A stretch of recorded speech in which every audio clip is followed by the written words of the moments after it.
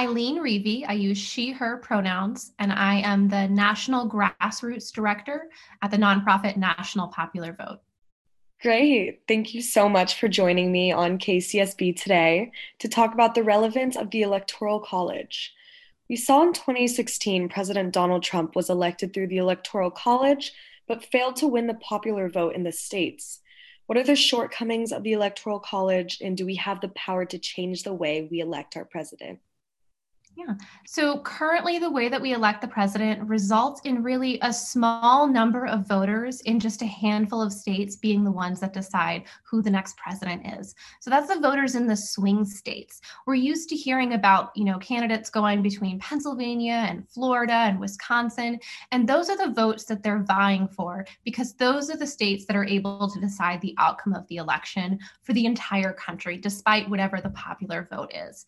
And so we can achieve a national popular vote through the Electoral College, and that's what the organization that I work for advocates for. So that's a National Popular Vote bill. And the way that it works is states come together to award their electoral votes to the winner of the national popular vote. And so by doing this, they guarantee the presidency to the winner of the national popular vote. So far, 16 states have signed on with a total of 196 electoral votes, which means that we're 73% of the way there towards changing the way we elect the president.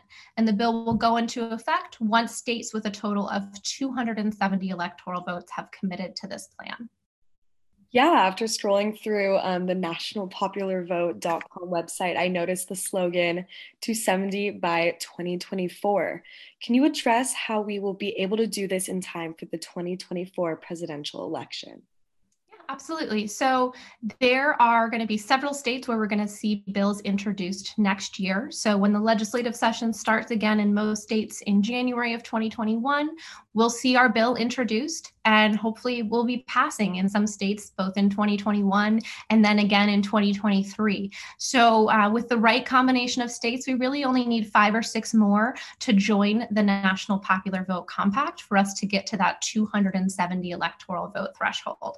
So this is the way that we can guarantee the presidency is elected by one person, one vote by 2024. And together, if everyone pitches in and writes their state legislators in support of this bill, then we can make that a reality. Yeah, can you talk a little bit about the positives of the national popular vote as a replacement for the Electoral College, and if there's any downfalls as well? Yeah, so by electing the president with one person, one vote, every vote being equal, we will transform the way that we elect presidents. So during the 2020 election, presidential candidates spent 96% of their general election campaign events were in just 12 states. We saw a very similar pattern in 2016 and 2012 and 2008, where 95% or more of the general election campaign occurs in just a dozen states.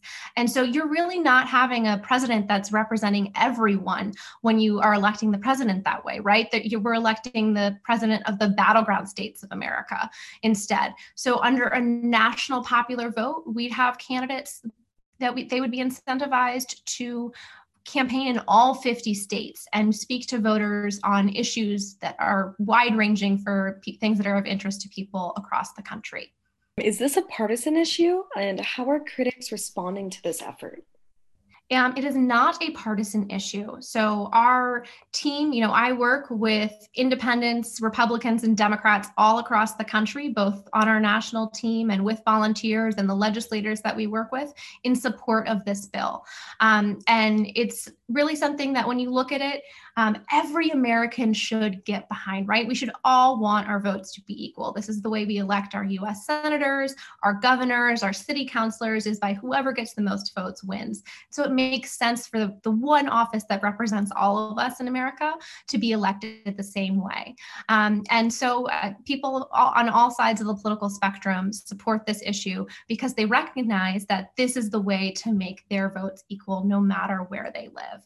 If you're a Republican voter in rural Virginia, you likely have a lot more in common with your neighbors in rural West Virginia or North Carolina and fellow Republicans. And under the national popular vote, you can pool your votes together so that you are all working together to elect the same person and hopefully advocating for your candidate to get the most votes. So everyone can benefit from a national popular vote. Got it. Thank you. I know earlier in our conversation, we mentioned needing 74 additional electoral votes for the bill to go into effect. How can we do this without amending our Constitution? Yeah.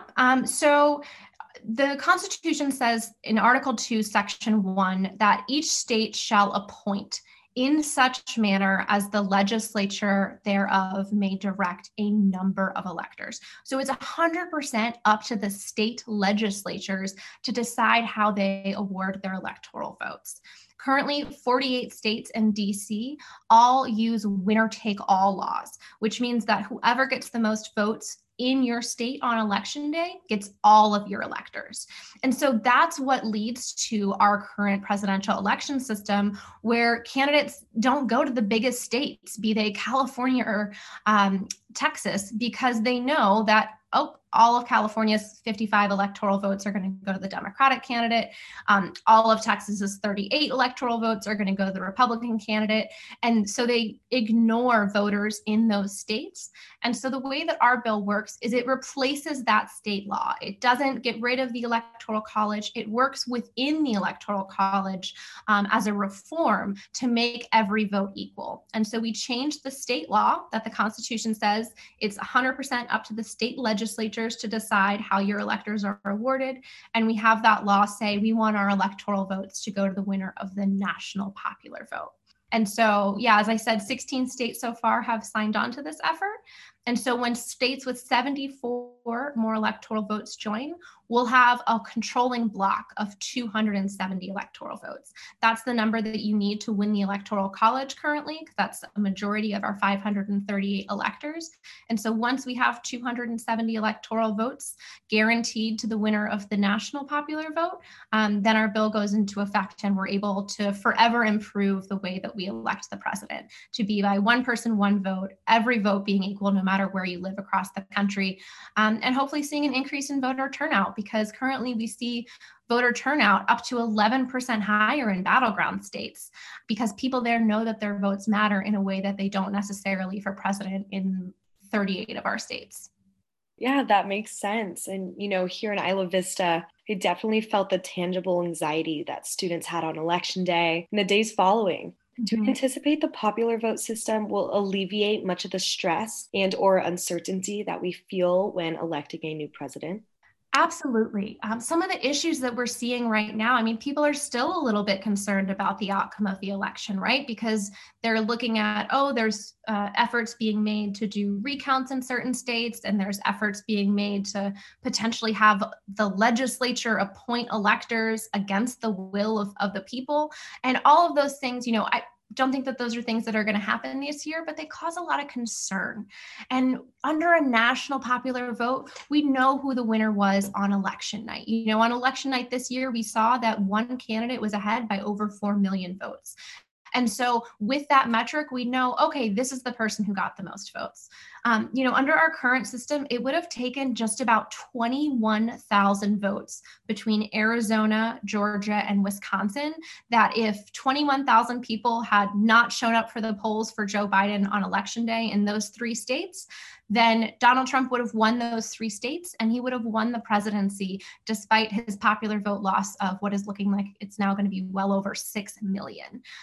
So that's something that wouldn't happen under a national popular vote. And I do think that people would feel more comfortable. It's a more logical system, right? It's how we elect every other office is one person, one vote. That's something that people can wrap their heads around, that no matter where you live, if you're casting a ballot, in your home state of Pennsylvania while you're living in California, you can cast it wherever you want, by law, feeling comfortable that your vote is going to count equally no matter where it was cast. Right. And as we're nearing the end of our interview, are there any ways for students to get involved in either the campaign or the organization? Yeah, absolutely. So if you go to nationalpopularvote.com, if you want to write your legislators, you can do that from there and get them in touch with, write a note to them letting them know that this is a bill that's important to you. You can also sign up to volunteer there at nationalpopularvote.com, and we'll get you looped in with other grassroots supporters in your state, across the country. And, we're working on building Students for National Popular Vote chapters across the US. And so are looking forward to hopefully growing the number of people that support this. One thing that I think it's worth noting is that our Gen Z voters who voted for the first time in this presidential election have spent half of their life with an American president who was not originally elected by the popular vote. For millennials, that number is over 30% of their life. So the youngest generations are the most affected by the way that we currently elect the president. And so I certainly hope that there'll be a big role in changing the way that we elect the president for the future so that we can forever have one person, one vote in our presidential election.